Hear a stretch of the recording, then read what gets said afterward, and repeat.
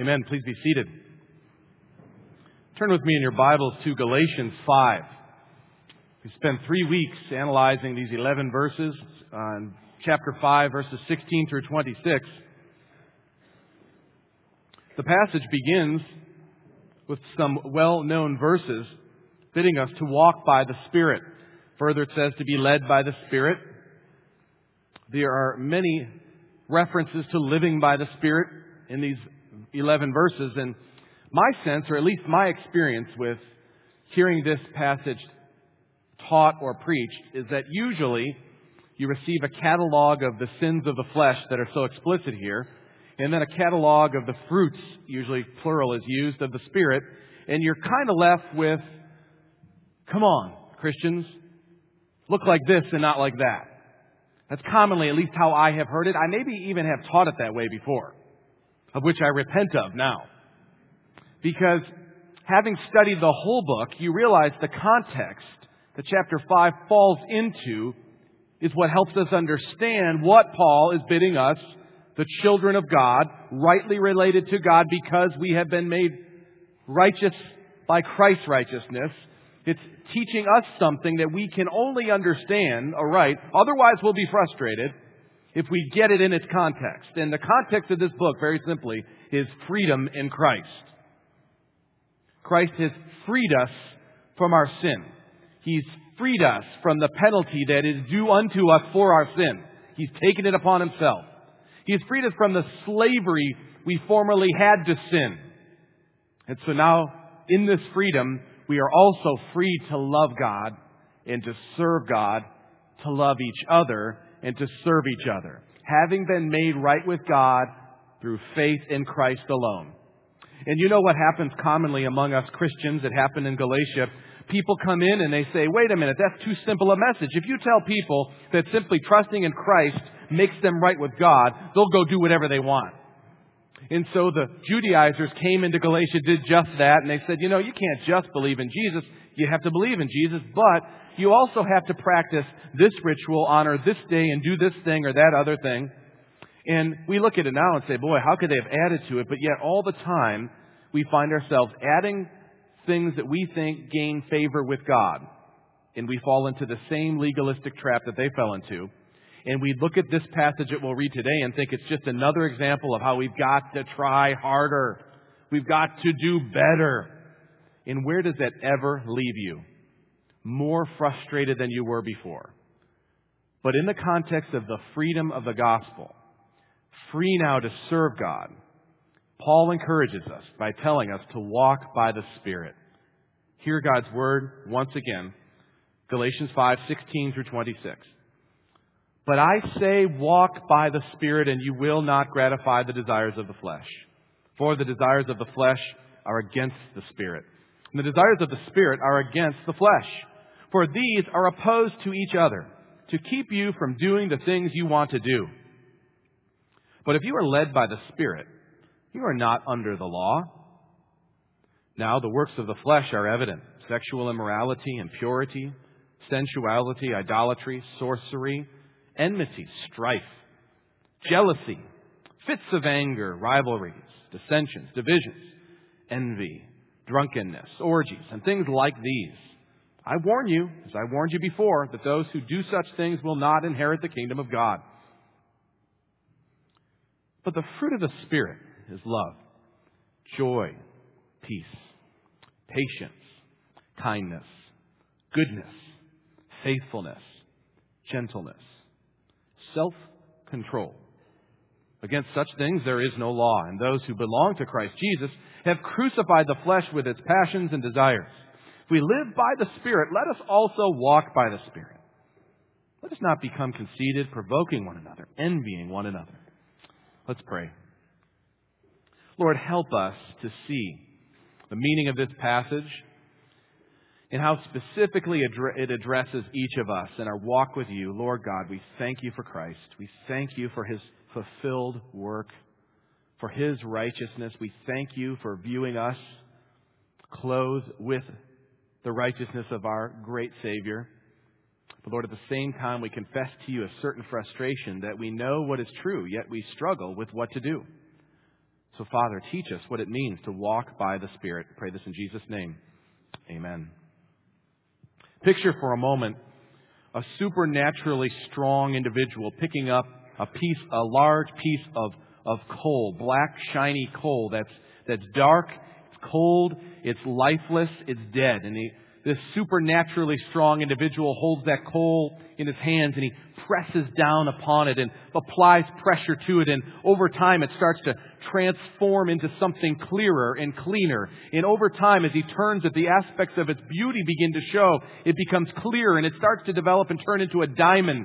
And as you look at it, as diamonds go, they vary in the levels of clarity, and over time it becomes clearer and clearer. The cut is sharper and more wonderful and spectacular and brilliant. And you look at it and turn it, and from every angle you see something new and beautiful about it, and eventually and ultimately it's a perfect diamond. That is exactly what God's doing with you. I don't feel like it. That's what He's doing. He took a black piece of coal, dead and lifeless, and breathed life into it. And then started applying pressure to it and starts to mold it and shift it. And I don't know where you are in that process, but that's what God's doing. And over time it becomes clearer and more brilliant and more spectacular. And ultimately it won't be clear and the most beautiful until glory. But in between that time, that's where every one of you are. Every one of us is in that process of that pressure being applied. And when you take that diamond, whatever stage it's at, and you start turning it, you see different aspects, more spectacular than before, and you turn it again. And that, my brothers and sisters, that's what it's like to look at the fruit of the Spirit.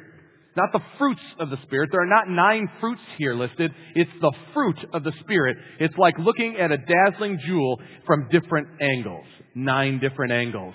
That's the work of God in the life of the one He redeems through His blood, His Son's blood. It's not you working harder, trying harder, applying more pressure to yourself. God will do it. He will do the work. We know this because that's what this book has been teaching us. That it starts and finishes with the work of God in your life. That's what it means when we say to walk by the Spirit.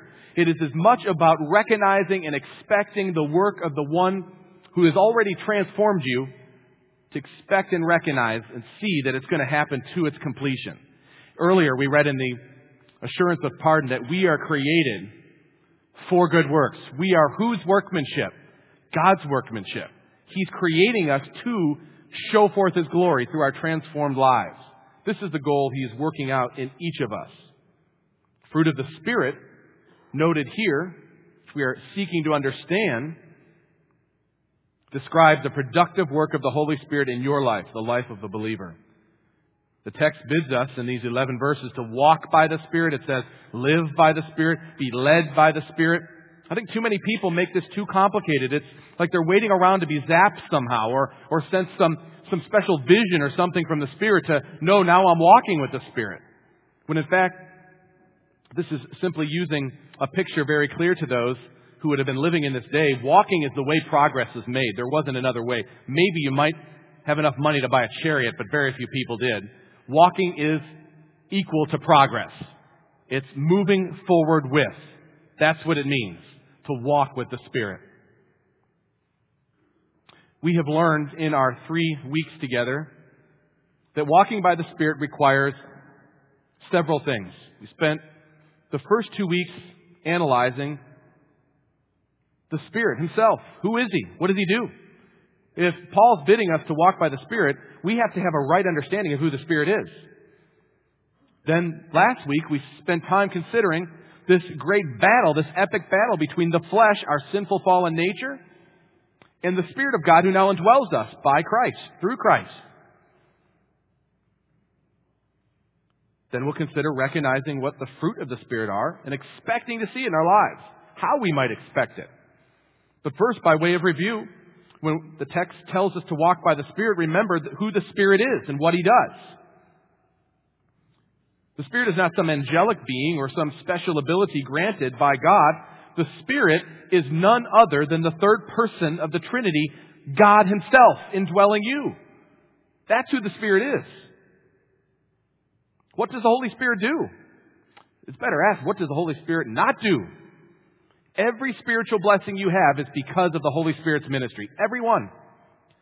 Starts with His breathing new life into you, regenerating you. That's the regenerative ministry of the Holy Spirit. Starts right there. Can't understand or interpret or care about anything spiritual without the Holy Spirit giving you life. From that point, it just keeps getting better. The Holy Spirit doesn't stop with justification, continues with the process of sanctifying, cleaning you up, making you more and more appreciative and desirous of the righteousness of God, and less thrilled with the sin that we love so much apart from God. The Holy Spirit works to sanctify us by bringing conviction in our lives. He works with your conscience to bring Scripture to bear and convicts you of sin. The Holy Spirit brings things to remembrance that you would not remember apart from the special ministry the Holy Spirit has. Jesus said, I'll send my Spirit to bring to remembrance those things that I've taught you. We might say that He illuminates the Scriptures. When we read the Scriptures, they're not just some dead words on a page, some literature or some literary work. It's living and active, meaning the Spirit wrote the Scripture according to God's will, and the Spirit then applies and makes active to your life. The Holy Spirit never stops working in your sanctification, because ultimately the Holy Spirit is about bringing glory to Jesus and glory to the Father. And one of the main ways that's done, at least in our experience, is by turning sinners into people who reflect the glory of God more and more. And we cannot do this without the Holy Spirit. So the Holy Spirit, to whom Paul refers, is God Himself working in us. Now this is important as it leads to the second aspect of walking by the Spirit that we studied last week. It has to do with the battle between the flesh and the Spirit. I say all this, and many of you would say amen, but all of us would be thinking in the back of our heads, that's true. I know it's positionally right. I know the Scripture says it. I know I ought to believe it. I know that God looks at me and sees Christ legally. He sees Christ's righteousness. He accepts me on that basis. He adopts me on that basis. I see the Scripture says it, but here's the problem. I keep failing. That's the story of my life. And John Stott, who is this gentle older saint, father in the faith, who looks very calm on the outside, he describes this reality for every Christian by saying this: what takes place within the heart, mind, soul, and body of the believer is nothing less than a civil war, a violent confrontation between opposing forces and irreconcilable antagonism. He captures the true experience of every Christian. We know what is true, but we struggle so much with what to do. We don't like to talk about it either. Many of you spoke to me throughout the week and said, man, that's exactly my experience. This war that goes on, I know what's true, but I'm struggling so much with what to do. And it's kind of, I think, in churches in general, that I think we just don't talk about a lot because maybe it's so graphic for each of us. There's so many particular sins in our lives that we hate, that we're disgusted with. And so even talking, we want to come to church and just have that out of our mind for a while. And there's a sense in which focusing upon the glory of God is good. It's a good escape from who we are.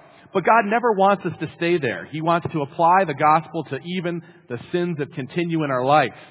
And it's sort of like that talk between parents and kids when you have to have the talk. No one wants to have it. We've got to have it in church as it relates to the sin versus the sin of our flesh versus the Spirit of God. And the battle that is real, it's the normal experience for every Christian. I know this because Paul writes in Romans 7, Paul, the apostle, the great big apostle. He says, for I do not understand my own actions. Now wait a minute. Paul, you don't understand your actions. You come from a pedigree unlike any others. You are in line to be the chief priest of the Jews. You knew the Bible better than anybody. You met Christ on the road to Damascus. You had several years, many years before you wrote Galatians, and then several after that before Romans. And you're saying you don't understand your own actions. He says, for I do not do what I want, but I do the very thing I hate. Okay, that's the experience of the Apostle Paul. I submit to you that will be the common experience for every person. He says in Romans 7:19, for I do not do the good I want, but the evil I do not want is what I keep on doing. Now here's what's amazing to me about this, humanly speaking, about Paul. Helps me greatly. He wrote Galatians probably 10 years before Romans, okay? Maybe 15. So when he writes Galatians in verse 17 that I just read, it says, for the desires of the flesh are against the Spirit. The desires of the Spirit are against the flesh. Talking about the battle. For these are opposed to each other to keep you from doing the things you want to do. So it's personal. Keep you from doing the things you want to do. It's like he recognizes this. He gets it.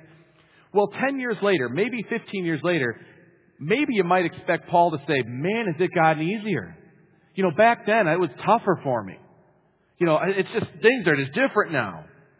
Instead, what we read is a much more elaborate description of the same battle he mentions in Galatians. When we come to Romans, I do not understand my own actions. I've had 10 to 15 years to think about this further since I wrote Galatians, and I still don't get what I do. Why do I do it? I hate it, but I do it. That's the context for Paul telling us to walk by the Spirit. I promise you, he is not saying, listen, you belligerent people. This is what the flesh looks like, and you better not have any of this in you. And here's the fruit of the Spirit. You better look like this, or you're not really one of us. I promise that's not what he's saying. Not Paul. He's saying you better get the gospel straight from the beginning or you won't get it through to the end. And it's always been the righteousness of Christ. It's always been the initiation of God. It's always been His workmanship then, and it will continue through and be unto the end. Then you can walk by the Spirit if you get that. And guess what? It's not my good half or my redeemed half against my sinful half. Like the proverbial devil on one shoulder and the angel on the other. That's not true of us. It's our sinful nature having been crucified, which is a nasty process, with the holy God fighting it. Who wins that battle? I promise you it's the Spirit. This is not a battle against equals, the flesh and the Spirit. It's ugly, especially up front. It's ugly when we decide to feed the flesh instead of walk with the Spirit. But make no mistake, in the big scheme of things, what God's doing, we are His workmanship, and His Spirit will prevail over the flesh. And not ultimately till glory will we taste this completely, but we will get to see victories along the way. That's the truth of the battle between the flesh and the Spirit. It's the Spirit of God, not just ours or the good side versus the bad. It's God doing a sovereign work. And you may be downtrodden today thinking, but you have no idea, I just keep doing the same thing over and over. And brother and sister, I pray for God's grace to be so clear to you that you're compelled to say no the next time. But I know that even if you don't, God has not removed His righteous, loving hand from you. Think of that again, and maybe you will be able to say no the next time when the battle comes. If it tweaks you, if it kind of convicts you to think of this, it's kind of like when your mother would pour stuff on your cuts. She'd always tell you that it was good for you. It would burn. If it didn't burn, it wasn't good for you, I guess. But foam would come up. And what would Mom always say? It's working. Something's bubbling up. When you think of this, I submit to you, it's working. And if you did not have the Holy Spirit of God indwelling in you, you would not care. You would blow me off right now. Or you'd think about someone else's sin and how they've got the problem, not you. But if you've got the Holy Spirit of God indwelling in you, because by faith, trust in Christ, rely upon Christ, then let the bubble continue as we consider the fruit of the Spirit now. The last part of our study involves looking at verse 22 and verse 23 in particular. Let's consider the fruit, singular fruit of the Spirit. Recognizing what it is, as it's mentioned and revealed here, and then expecting to see the fruit of the Spirit manifested in our lives. If it's the work of God, we should expect to see it grow. Lest we think that one or two of these things alone might be manifested by the Spirit. It's not how it works. The Holy Spirit of God embodies all these things and works them through our lives wholly. Now, there will be parts of your life that will be violently confronted by the fruit of the Spirit because there are areas that for you personally, there are real difficulties. But make no mistake, the Spirit of God doesn't pick and choose different aspects of the fruit. All of them are applied in the life of the believer and start to manifest themselves in war against the flesh from the beginning, the time that He regenerates you. If you look at, there are 9 listed aspects to the fruit of the Spirit, or attributes of the fruit of the Spirit. And you can break them down into categories. The first 3, love, joy, and peace, regard our disposition or mindset towards God and then by extension to man. So it has to do with our disposition or mindset regarding God. The second 3 really deals more with patience, kindness, goodness, our relationship to others, how we interact with each other, how we manifest the fruit of the Spirit with each other. Finally, this really speaks to our character, since our character is being changed from that sinful, selfish, fleshly person to the one who has a new identity in Christ, and our character is manifested by faithfulness, gentleness, and self-control, the work of God in us. Let's consider these triads. First, the first three mentioned in verse 22. Love. Love is the highest of these because it's a picture of the selflessness that God showed towards us in sending His Son. With that great example of the one who came even though He did not have to and did not need to, He came, gave of Himself, laid aside independent access to His great attributes for a time while He paid for our sins, actively and passively, and then rose again. This is the ultimate picture of selflessness, sacrifice for the concern of others, and that's really what love is. And love is what is manifested by God to us, and then it starts to work in your life. And you'll have these moments as a believer where you're still struggling with your constant selfishness. It never completely goes away in this life. But you will have moments, and it could be with your children, it could be with your spouse, it could be with other people who are in need, and you see it. And you find yourself reacting to it in a sacrificial way, which you are willing to give of yourself for them so that you can bring comfort, bring peace, bring joy to someone else. And I would suggest to you that that's an aspect of the fruit of the Spirit that you could not have conjured on your own. That's love. Secondly, joy. We're not talking here about a warm feeling as such or happiness. We don't mean that. Joy isn't usually defined in such terms. We can certainly have happiness. It's a great blessing of God. But joy is different. Joy is deeper and better. It has to do with a deep-seated contentment with God's will, whatever it is. It could come in the form of tears. But it's a contentment that recognizes the sovereign, fatherly hand upon all things, even the worst of them. That's joy. Deep-seated contentment. This is the fruit of the Spirit, or one of the aspects of the fruit of the Spirit. You cannot conjure this on your own. Peace. It's been said by one author that as the flesh is killed, and the desires of the flesh, the war begins to calm, and there's peace, and that's true. But ultimately, the peace that a believer can experience is a recognition, sometimes consciously, sometimes subconsciously, that they are all right with God now. And there's a peace no matter what else happens. I'm okay with God now. I'm right with God now because of Jesus, my mediator. Love, joy, peace, these all have to do with our disposition or mindset towards God. But look at our relationship with others and how it's affected by the work of the Spirit in our life. God starts to cultivate patience in us. An old word for this is long-suffering. It has to do with suffering for a long time without freaking out. That's what patience really is. And it's the one that is most difficult for me. I'm not patient in myself because my sinful flesh wants things done now the way I want to do them. And quite frankly, I can do them better than you. So move out of my way. But God, praise God, was far more patient with me.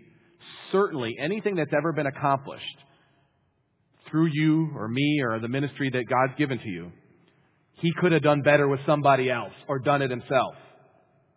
But in patience, and because of the work He is doing, overall, He works with us. He uses us with all our infirmities. And He does His will, and He does His work patiently. And hopefully over time, you would expect this to become clearer to us. That we would be patient as God has been patient with us. Long-suffering. Not so easily offended. Built on a compassion. This leads to kindness, or it's partly connected to kindness as you'd expect. And kindness, very simply, is friendliness, or it's a hospitality towards others. It's giving of yourself for them to make them comfortable. It's a concern for the needs of others. You see a need and you don't take account of what it might cost you. You try to fill that need. This is a family member. This is a brother or sister. Then I got to help them. That's what kindness is. That's the Spirit of God working in you. Because without the Spirit of God, we're self-preservationists first. We find ways to comfort ourselves first and then maybe think of others if we got something left. Kindness is different. It turns it around and God starts to make us more concerned for others than ourselves. and willing to do things we'd never dream we'd do apart from the Spirit of God. You know, when someone says, so-and-so is such a kind person or a patient person, that's a great compliment, but recognize, really that should be returned as a praise to God. God has made this person so kind. He's given this person such gentleness,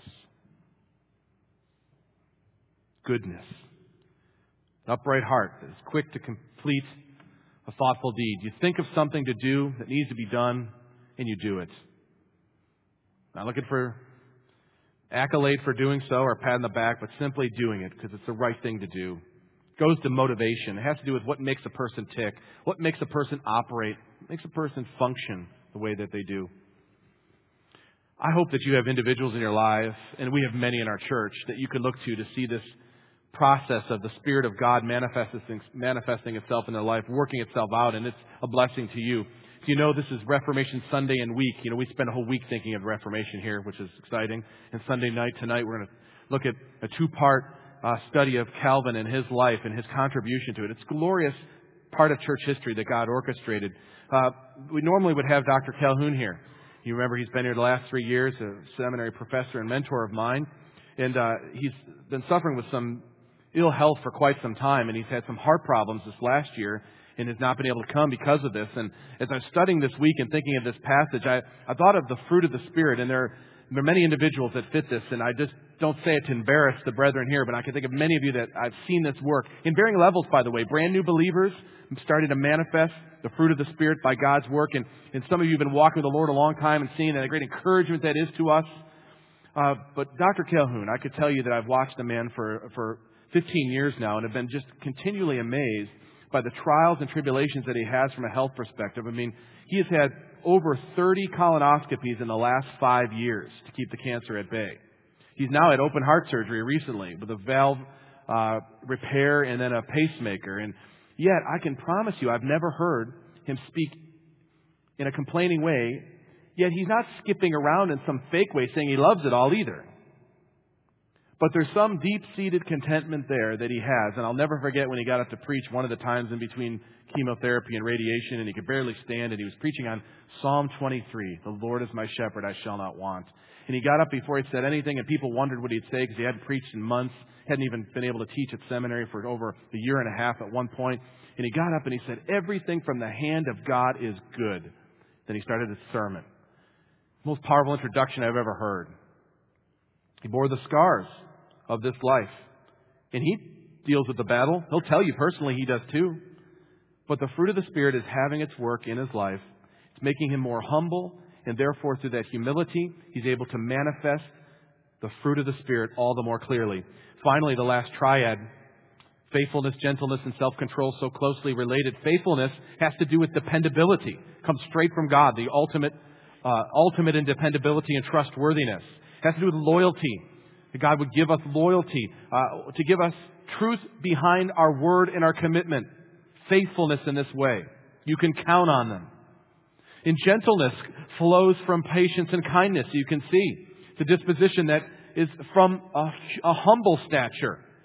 And it doesn't mean that you're some kind of a weakling or some hyper-pacifist. It means that you are one who does not need harshness to bolster your position. Gentleness. And oh, we need gentleness so much from folks. We know we're wrong, but there's a right way and a wrong way for that to be brought to our attention. There's a gentle way. We'll see that later in Galatians when he bids us to restore the brother who's fallen with gentleness. Self-control. That means spirit-controlled. It's funny. I think it's purposeful because the flesh is the ultimate in self-gratification. To experience or to carry out self-control must have assistance and empowerment from the Holy Spirit. One who's able to keep his or her temper or emotions or behavior at bay. That's a work of the Spirit. So recognize what the work of the Spirit is and the fruit that you see there listed. But consider now, finally, kind of the culmination of this study in walking by the Spirit. Okay, Well, how is the fruit of the Spirit manifested in the life of a Christian? How, I want to know. Well, you may be underwhelmed to know that this very study that we are undertaking is how, as we recognize what God is doing and then come to expect it to show itself in our lives. But there are some definite particulars that we apply ourselves to. It's not to say you just sit passively. No, this activity of God that we're recognizing necessarily prompts us, pushes us, moves us, motivates us into action. That's how it happens. First, we recognize how the fruit of the Spirit is manifested, how we walk by the Spirit. We have to know first it's by the power of God and according to His grace. We got to get out of the dichotomy between He saved us, now I've got to do the rest.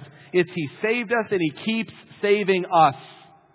It never stops. That gives us a whole new confidence about the work of God that He will complete. He's begun this work and He'll complete it. We are His workmanship created in Christ Jesus for good works. He has not stopped with simply justifying us. He's carrying it out to sanctification with the end goal being a lot bigger than this, glorification for eternity.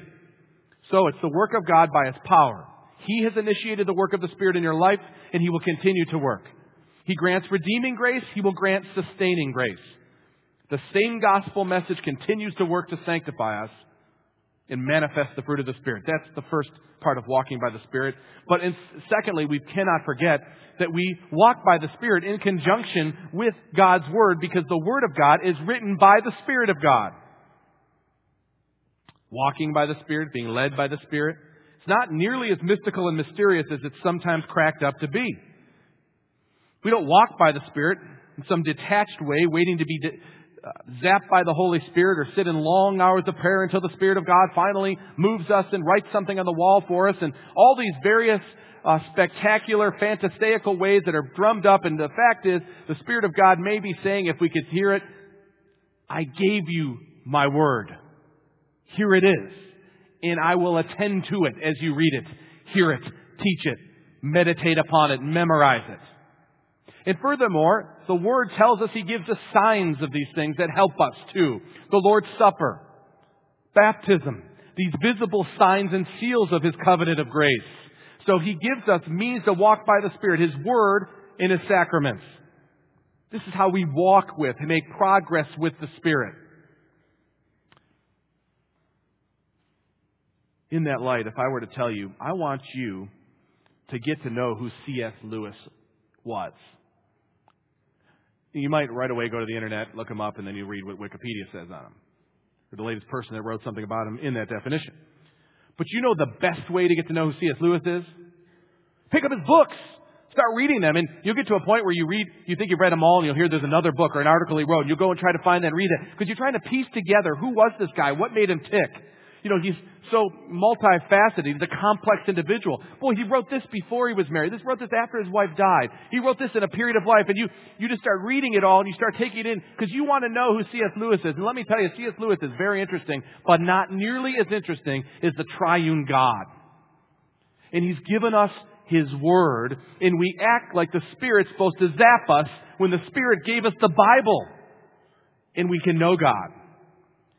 So, why don't we spend more time in the Word? It's a constant question I ask of myself, not to put the guilt trip on you. Why do I not come to walk with the Spirit more by simply meditating upon what He has given us here? So little of it accomplishes so much. Walking by the Spirit has to happen. It does happen in conjunction with the Word of God. Finally, and do not forget this point, what God is doing with this clump of coal can be said individually. But you know what else, brothers and sisters? What God is doing with the clump of coal can be said corporately too. The church. He's taking this lifeless, black entity and by pressure turning it into a beautiful thing. The very bride of the Lord Jesus. Pure. So what I mean to say to you is that you walk by the Spirit by God's power and grace. You walk by the Spirit by His Word, no doubt. But do not forget that it is by God's design that you walk by the Spirit with His people. This is where God has given the gifts of the Spirit to the people, to the church. He has not given me all the gifts of the Spirit. He's not given your family all the gifts of the Spirit. He's not given your home fellowship group or this other club you're part of or whatever it may be. He has given the church of Jesus Christ the gifts of the Spirit to edify the body. We should be in communion with each other in many ways, because that's the way He grows us and helps us and walks us with the Spirit, with His people. The redeemed, He saved a people for Himself, a prize, priesthood of all believers, a kingdom of priests. We're together. We're a family, brothers and sisters, with the Spirit indwelling us, and collectively He's given us all the spiritual gifts needed for our growth in grace and for that process of molding to happen to present us faultless and blameless on the day that the Lord Jesus returns. Walk by the Spirit, and you will not gratify the lusts of the flesh. It says in our text before us, the fruit of the Spirit is love, joy, peace, patience, kindness, goodness, faithfulness, gentleness, self-control. Against such things there is no law. Let us pray. Father, we are so grateful for the great work You are doing in our lives. You started in the day that You joined us together with Your Son by faith, and You promised not to ever leave us or forsake us, and You continue to work us, to mold us, to shape us into something beautiful. Lord, we confess that there is a constant struggle in our minds with the contradiction between what we know is true in Your Word and our seemingly never-ending failings. But Lord, grant us reprieve for a moment that we might just back up for a second and see the progress You are working. That even the conviction we feel now today is more sensitive and more real than it was 5 years ago. Help us to see victory now for Your glory. But in that victory, never, ever, Lord, let us feel pride. Let us always, ever be so thankful for what Jesus has purchased for us, the surety of it, the firmness of it, the total reliability of the work of Christ. And as a response, God, I pray that we would be a grateful people who learn to recognize Your work in our life and take no credit for it, and expect to see it grow until the day You call us home. Please, Lord, do this for Your glory. In Jesus' name, amen. Let's sing as a prayer as we prepare for the Lord's Supper, 598. Let's stand and sing verse 1.